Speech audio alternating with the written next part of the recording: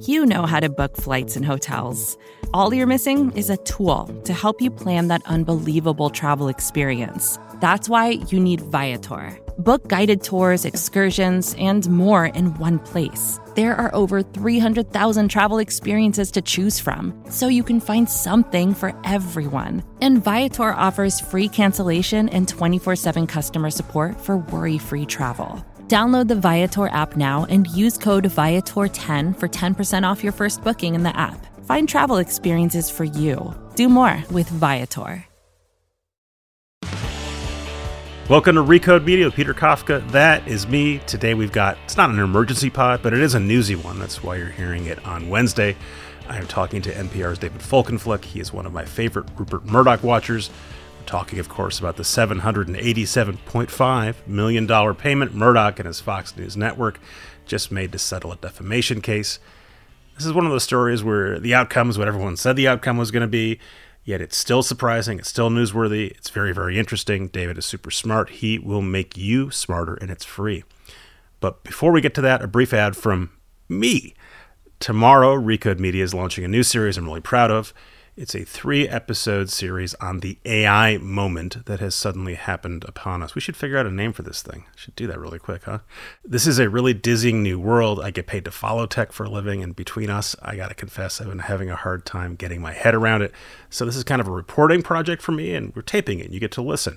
So I'm trying to figure out what's real, what's hype, what's possible, what's not, what, if anything, we should be doing about all of it. I'm talking to people who are all in on AI, like Microsoft CTO Kevin Scott, people who have real reservations about it, like technologist Gary Marcus. If you really want to get podcast nerdy about it, I'm mixing up formats here. We're doing long-form interviews like we always do on Recode Media, so people have a chance to really air out what they want to say.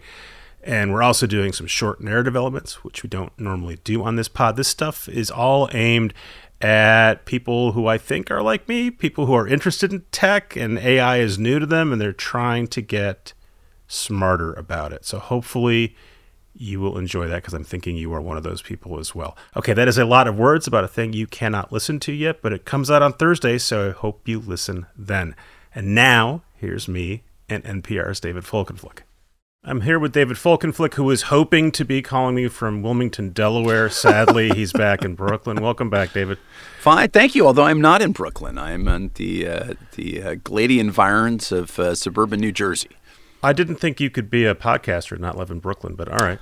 Let me just say this. Lineage, my mom's a Brooklyn girl. She still thinks of the Dodgers from there, but I've never lived in Brooklyn a day in my life. Okay, I still respect you. Here is my question for you about the Dominion Fox trial, which was supposed to start Monday and then supposed to start Tuesday and has not happened because it's settled. Can you pay a $787.5 million settlement and declare victory? That is, should Rupert Murdoch be happy that he got away with only paying less than $1 billion to settle this case? I think that where he'll settle, once he settles, will be relief. I think that, Fox can say to itself, mathematically, we're $12.5 million below the halfway point to the $1.6 billion ask. And although I do not have reporting to prove it, I think that's pretty much how that figure was arrived at. They were like, just below that halfway point to Dominion's full ask. This is Dominion, the voting machine company that said they were defamed by Fox's lies at the 2020 election.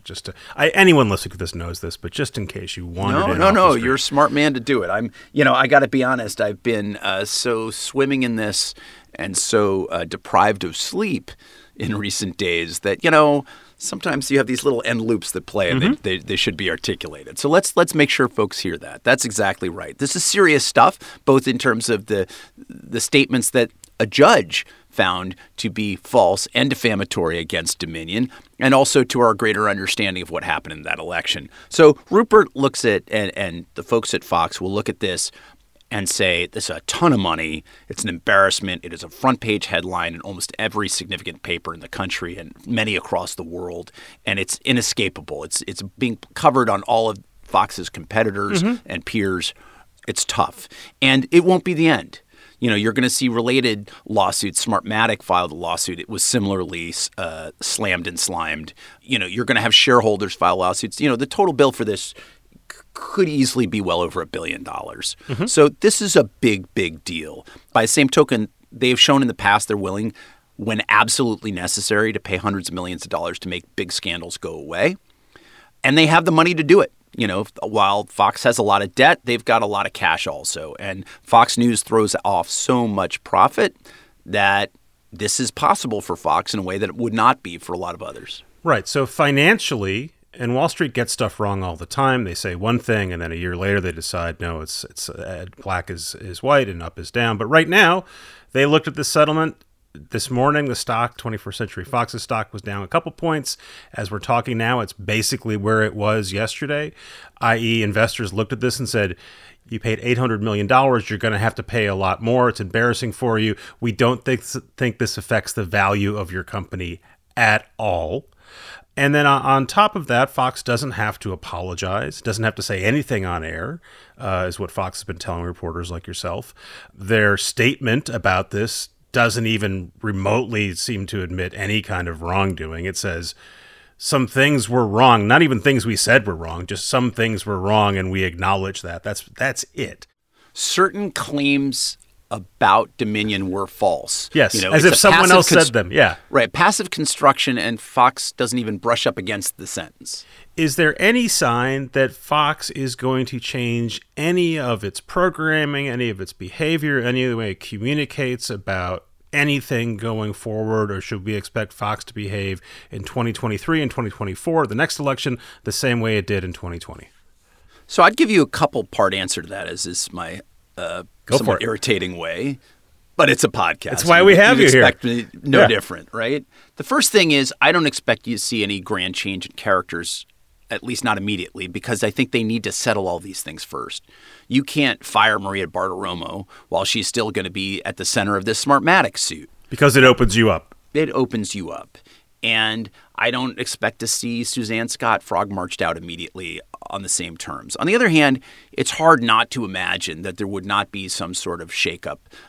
Any chief executive at any other kind of network that had just paid $750 million, actually in excess of that, over a scandal with the prospect of more because of the failure to exercise adult supervision of people, even if they're pursuing ratings, would just lead to significant change in leadership. It just would.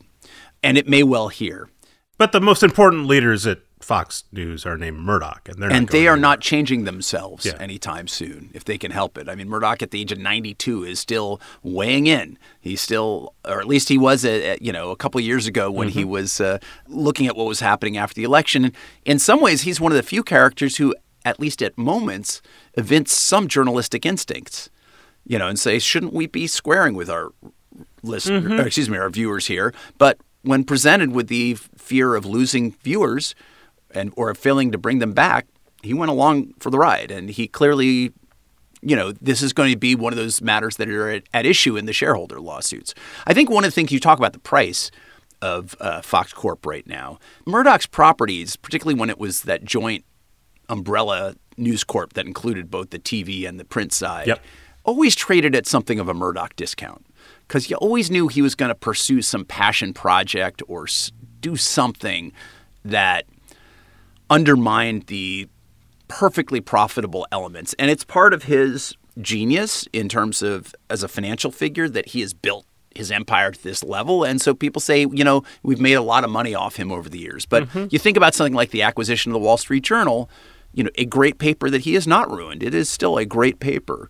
But he had to write off half of its value in less than a year. I think it was $2.5 billion or something. God, that takes me back. But pretty immediately. There are these things that he does. The hacking scandal was because the tabloids embodied the kind of buccaneering spirit that he wanted it to have. But it cost them hundreds of millions of dollars. And when it comes to the news properties in particular, right, he is very hands-on. He is a news person. You can debate what kind of news person he is, but that's his bones. That's what he cares about. He loves gossip, loves power, and just the kick of news. And Fox News certainly delivers that, as do his other papers. Yeah, I think that's true. But, once you say that out loud, I'm reminded, I did some reporting on what was called News America marketing outfit that was involved in the least glamorous thing it does, right? Which was supermarket coupons and discounts and emblems that were on the floors and logos. And they were involved in scandals that, if you took them in the aggregate, the settlements were about $900 million. And there were hacking allegations there, and intimidation of opposing employees. And there was this other thing where there was this pass card that was developed as sort of before you had certain kinds of digital streaming technologies to authenticate users. People used to have to put this little swipe card into a box on top of your cable or satellite TV to be able to get authorization to watch HBO or whatever you're doing streaming. And there were allegations there of certain kinds of hacking into competitors and things. These are not news. These are more technology or the coupon business. But, there's something intrinsic to the nature. And let's not be clear, Rupert Murdoch is not the only corporate leader who's ever overseen institutions that have engaged in brass-knuckle tactics. But it does seem like a consistent theme in what we see under his properties. So just to underline my question, we had this sharp-edged guy. I mean, he's in his 90s now, was going to get married for the 5th time. But does it, God is bless. there any reason to think that he or his son Lachlan, who's now the heir apparent of that empire, are going to change the way Fox News, which now, after they sold to Disney, remains by far really their most valuable, most important asset? They're going to change any way that operation does business, besides maybe moving some people around and out? Some of this we're just going to literally have to watch and see. And some of this, I think, is not carved fully in stone because, it'll be subject to what they see play out. Here is my guess.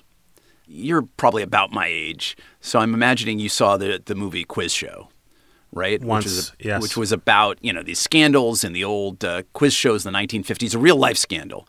And it involved a Columbia University professor of extraordinary erudition who would win these dazzling contests of trivia and historical knowledge and the like. And it turned out they had been feeding him the answers.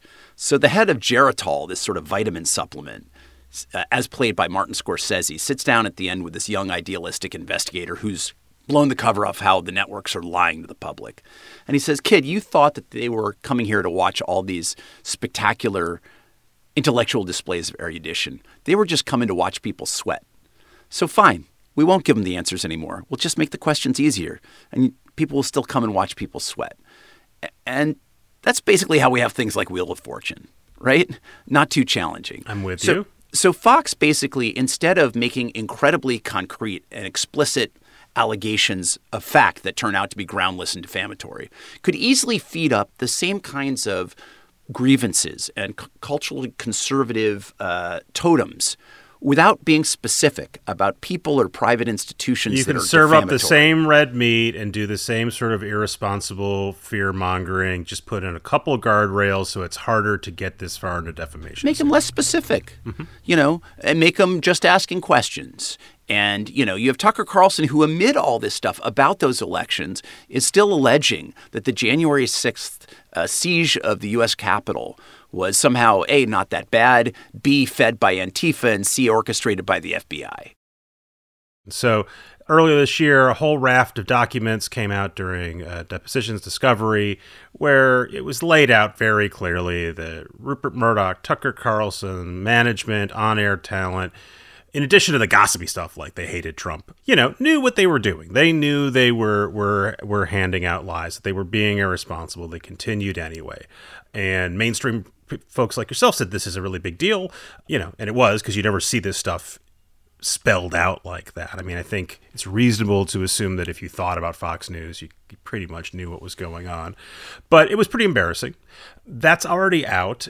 We get to the eve of the trial and Fox settles. And one of the rationales I've read about why they settled right before they were supposed to have jury selection was, well, there'd be embarrassing stuff that would come out. What could possibly be more embarrassing for them that would have come out in trial that hadn't come out already? And why would shame really be a factor here anyway? They have this great business that's for them that's premised on the idea of fuck you everyone else, we're truth tellers, everyone else is against us. And by the way, if you're a Fox News viewer, you wouldn't know any of this anyway. They would never cover this. I know why Dominion would settle. They got a ton of money. Why would Fox News settle now instead of earlier? And if they're going to go this far, why not go all the way? So Dominion not only gets a bunch of money, but it gets it and doesn't have to wait several years on appeal and doesn't have to sort of brace for the fact that the appellate court might well reduce how much they get. Yep. So, might as well take that. They get the money clean. Great. They get the money clean. Fox also was forced, however stingy, however grudging, was forced to acknowledge the falsity of those claims and that it was the court's rulings. So it's an official government authority has ruled on this and found it false. It also found it defamatory. Fox doesn't go into that. Okay.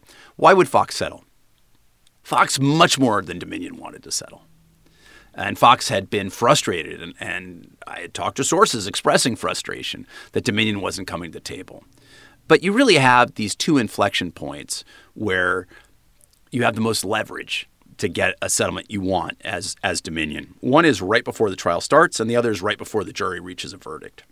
If you think about the Seth Rich case, which involved the family of this murdered Democratic National Committee staffer in summer of 2016, who was, had he still been alive, he would have been defamed and libeled by people on Fox saying that he leaked thousands of emails from the Democratic Party and to help sink Hillary Clinton's really campaign. Brutal, nasty stuff. It's terrible. The family sues Fox. They settled the day before Sean Hannity, Lou Dobbs are supposed to be deposed for what they say on the air. So you're doing it to try to cut off and cauterize anything that could get worse. In this case, the prospect of Rupert Murdoch on the stand, not knowing what he's going to say, not knowing what he may reveal, not knowing if he's going to say, "You're goddamn right, I ordered the code red," right? Yeah. I mean, that's the great fear. This is a guy who he used to be a great earnings call person because he would say whatever he wanted, which pretty much doesn't happen on an earnings call. And that was when he was in his 70s. Now he's in his 90s. Right. So, he's pretty intemperate and not used to being corralled by those who try to manage him. You also, would have had a parade of stars going into the witness stand to testify under oath in the face of pretty pointed questioning by extremely capable jurists. And so you would have had Sean Hannity and Tucker Carlson. Sean Hannity said under oath in his deposition, "I didn't believe these claims for a minute." But even Rupert Murdoch said that Hannity endorsed didn't just allow to be spoken, but endorsed these wild claims. But just to push back, you're talking about reality that many of us would see in a courtroom and we'd see the clips and we'd talk about the reporting. You'd be on to talk about it. And there's a whole other reality that's a large chunk of the American population, the Fox News world, which wouldn't know about this at all. Right. And let's be clear. Some Fox folks would have found out about it, but one of the brilliant elements of Fox is that it's inoculated its audiences against worrying about it or taking it seriously because it said you can't trust what the mainstream media say about you, what they say about Trump, and what they say about us. And therefore, they're discounting it. All that's true. But nonetheless, they need their advertisers. They need if they are stripped of all credibility, it's harder for them to negotiate their carriage deals. If they're stripped of all credibility, it's harder for their advertisers to say, yes, there are crazy claims made, but look, there's all kinds of, there's Neil Cavuto and John Roberts and Shannon Bream and all kinds of respected journalists that we're associating our advertising with as well. So even in Murdoch world, there would be vulnerability for them. Yeah, but additional vulnerability. Here's another layer of additional vulnerability. I was talking about this with a buddy of mine before you and I connected on this call. There's been an astonishing array of not just embarrassing but fairly damning revelations about the extent to which taking care with journalism, fulfilling some sort of fact-driven mandate is not a priority at Fox. Even about the most important issues. Yeah. And that may be obvious to people who disdain Fox, but it is just, to me, what's more interesting is seeing things reflected in people's own words in real time. Yeah. And while I'll stipulate any institution, having the hood of the car lifted and seeing underneath all of it would be deeply embarrassed by that, this is about a specific crisis that is very revealing. But despite all those revelations, despite all of the transcripts, despite the emails and texts and undoubtedly Slacks or other group chats, whatever, a ton of stuff was redacted and blacked out. And NPR and the New York Times joined to try to force those things to be flushed into the light of day. Well, if you see all the stuff that is as embarrassing as what we've seen, including, for example, the chief executive of Fox News saying that the reporters debunking these election lies were harming the network's brand. What's under the redactions is even more embarrassing. And the vast majority of it is very unlikely to be secret sauce stuff that can't be seen in public. It's just going to be embarrassing. The judge made clear he thought they were wildly over-redacting, withholding things. That stuff would likely be pulled out into the light of day to form the basis of certain kinds of questions that they would ask key Fox people. So I actually think there's a lot of more embarrassing stuff that's been sunk by this, that's been kept hidden and submerged by this settlement that Fox desperately wanted to keep out of the light of day. So if you're going to pay right before the jury verdict anyway, if you know you're going to lose the case, you might as well not let that stuff get out there. You might as well keep Tucker Carlson, who will talk all day long if he gets the chance off the witness stand. You might keep the real-life Logan Roy from, snarling at jurors and forcing the price up.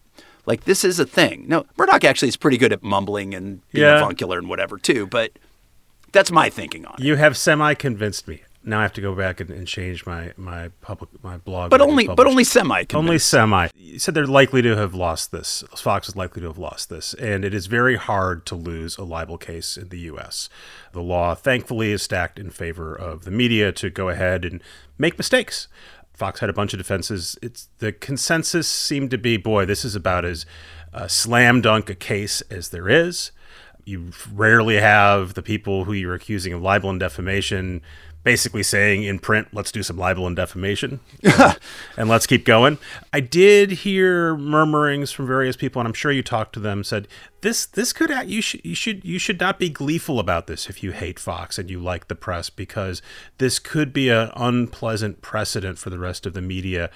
I want to close out with this. How would that play out? Should people who are in the media, who like the First Amendment, be worried about the prospect of Fox losing the Dominion case or the Smart Tech case coming up? So I did a pretty deep dive on that question a few weeks back, and there was widespread consensus among media lawyers and First Amendment lawyers and media corporate lawyers that this case was unusually rich evidentiary basis, which is to say they had the goods. And, you don't know what 12 men and women are going to decide on a jury, but that this is the best possible case you could make. If you're going against Fox or a media company, you can't get better, more concrete, and just more volume of evidence that people knew that what they were putting on the air was both harmful and wrong, and they did it anyway to chase viewers. Like, you almost never – people assert motives in these cases, right, Peter? But they never actually have proof of what the motive is. They say, well, it's just because you're biased, or just because you don't usually spell out, let's do the crime. And here's why, right? So they don't say that. So there was unanimity on that. There was a split on the question of, were Fox to be found liable or culpable here, does that damage the greater media? And there were two ways in which there was the possibility that it damages the greater media. One is it just shows that the media is actually less indestructible than we thought, and would only encourage other suits and provide the basis for other legal challenges to come. And there's been a huge spike, as you know. We talked about this the last time you were on. There was the Sarah Palin versus the New York Times case. And the possibility that it's going to, and a Supreme Court that seems, at least in part, eager to discuss libel protection. Right. And that's the second half of that equation. It's just that, that had Fox lost, it was almost certainly going to, they had some of the best appellate lawyers already on staff, and the best Supreme Court appellate lawyers, Paul Clement, Evelyn Murphy, already on staff to prepare that to go all the way up. And they were looking to get, on a court that's 6-3 conservative, it's impossible to overlook that ideological component. Mm-hmm. I will say that, there are members of the Supreme Court who, as you're pointing out, would be happy to revisit those protections and make it easier for basically plaintiffs to win. And that would have been a real problem and a boomerang for the rest of the media. One of the things a few of the media lawyers said to me was, look, if Dominion can't win, then we have standards where it's almost impossible to hold media outlets responsible. And then this regime doesn't work. And therefore, we're going to lose on both parties. Mm-hmm. We're going to lose support for the both First Amendment principles, but also the case laws. It's in the 1964 Times v. Sullivan. that gives this sort of high bar of protection. And therefore, they were worried about that. By settling, Fox sort of removed it from the courthouse. And so there is no precedent here other than there's clear financial hit if you're willing to go this far. If this wasn't a case in which there could be some culpability for Fox in one form or another, people said there may be none under this regime and we're going to lose these protections. So they were kind of like it was messing with your mind. But the Fox made the case, and I thought very articulately and eloquently at times, that this could hurt all of media. Because it could erode the protections that we expect to report on things that people are saying. But the judge said it's all well and good to report on things that newsworthy people like a sitting president say. But the facts in front of me show that you guys did a lot more than that, and you did it on a sustained level, and you did it in a way that doesn't stretch but shatters credibility and credulity. And that's where he left us. It was, I think, in part, the very sort of fact-driven approach that this judge tried to embrace helped to propel these two parties to settlement, even beyond their own financial interests. We mentioned Smarttek, another voting machine company. Smartmatic, thank you, has a very similar suit, basically the same arguments. Any reason to think that will play out differently now that Fox has said, well, we'll pay? Well, I will give you hot off the press the new statement that was made by Fox News. I'm just pulling it up right now on this very subject. I think I saw it on Twitter. And I think well, there's one on Twitter, but I think there's a new one now. All right. Because the one on Twitter was the same as the one they had been giving. Right, which is we're not going to settle. We're gonna vindicate ourselves. Well, but they used the very same language that they had used in the Dominion and didn't go so well. So here's a new statement. It says, we'll be ready to defend this case surrounding extremely newsworthy events when it goes to trial, likely in 2025. As a report prepared by our financial expert shows, Smartmatic's damages claims are implausible, disconnected from reality, and on its face intended to chill First Amendment freedoms. So they're, again, grounding their defense essentially in First Amendment principles and appeal to that. And they are saying Smartmatic can't claim that they need the $2.7 billion that they're asking for and all of that. Let's just shorten this considerably. I thought it was likely but not certain over the weekend that we'd get to a settlement. Here we are. I think it's almost dead certainty that we'll have a settlement here. Fox has shown it wants this to go away. I don't see anything in the Smartmatic case that makes me believe otherwise. There'll be a slightly different fact pattern. Smartmatic had zero to do with this election other than in Los Angeles County, so there's no way any conversation about its ability to throw votes has any meaning whatsoever, particularly in a one jurisdiction that would have gone 3-2 Biden anyhow.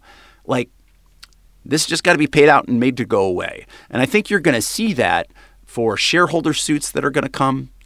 And they'll probably want to just deal with the Abby Grossberg lawsuit as well. She was a producer who, for Rita Bartiromo, then Tucker Carlson, she alleged that Fox's lawyers basically pressured her to lie. I have a real hard time ginning up any sympathy for anyone in Fox who works at Fox in 2020, 21, 22, 23 who claims, hey, they asked me to do bad things in journalism.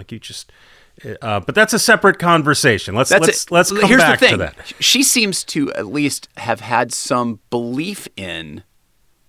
Certainly, Bartiromo seems to, who she worked for, seemed to have some belief in the stuff they were peddling, which makes her an interesting and more complicated figure. Grossberg may as well, which makes it also additionally complicated. But what a court would take askance is the idea that the lawyers were pressuring her to lie in court. Unless she has tapes of that, that's going to be a very tough thing to prove. But Fox wants it all to go away. I think that you enjoy coming and podcasting with me because NPR makes you speak in short bites, and here you can really let it all out. This is the kind Peter Kafkaesque way of saying, you talk too long, Folkenflik. You're taking up too much time. I'm delighted you came on. Go get some rest. We'll talk to you soon. Thanks, buddy. Be good. Thank you. Bye. Thanks again to David Folkenflik, who is doing a lot of work these days, and I'm very grateful that he could spend a few minutes talking to us. This is Recode Media. We'll see you tomorrow, because that's when our regularly scheduled Recode Media comes out about the AI moment. See you soon.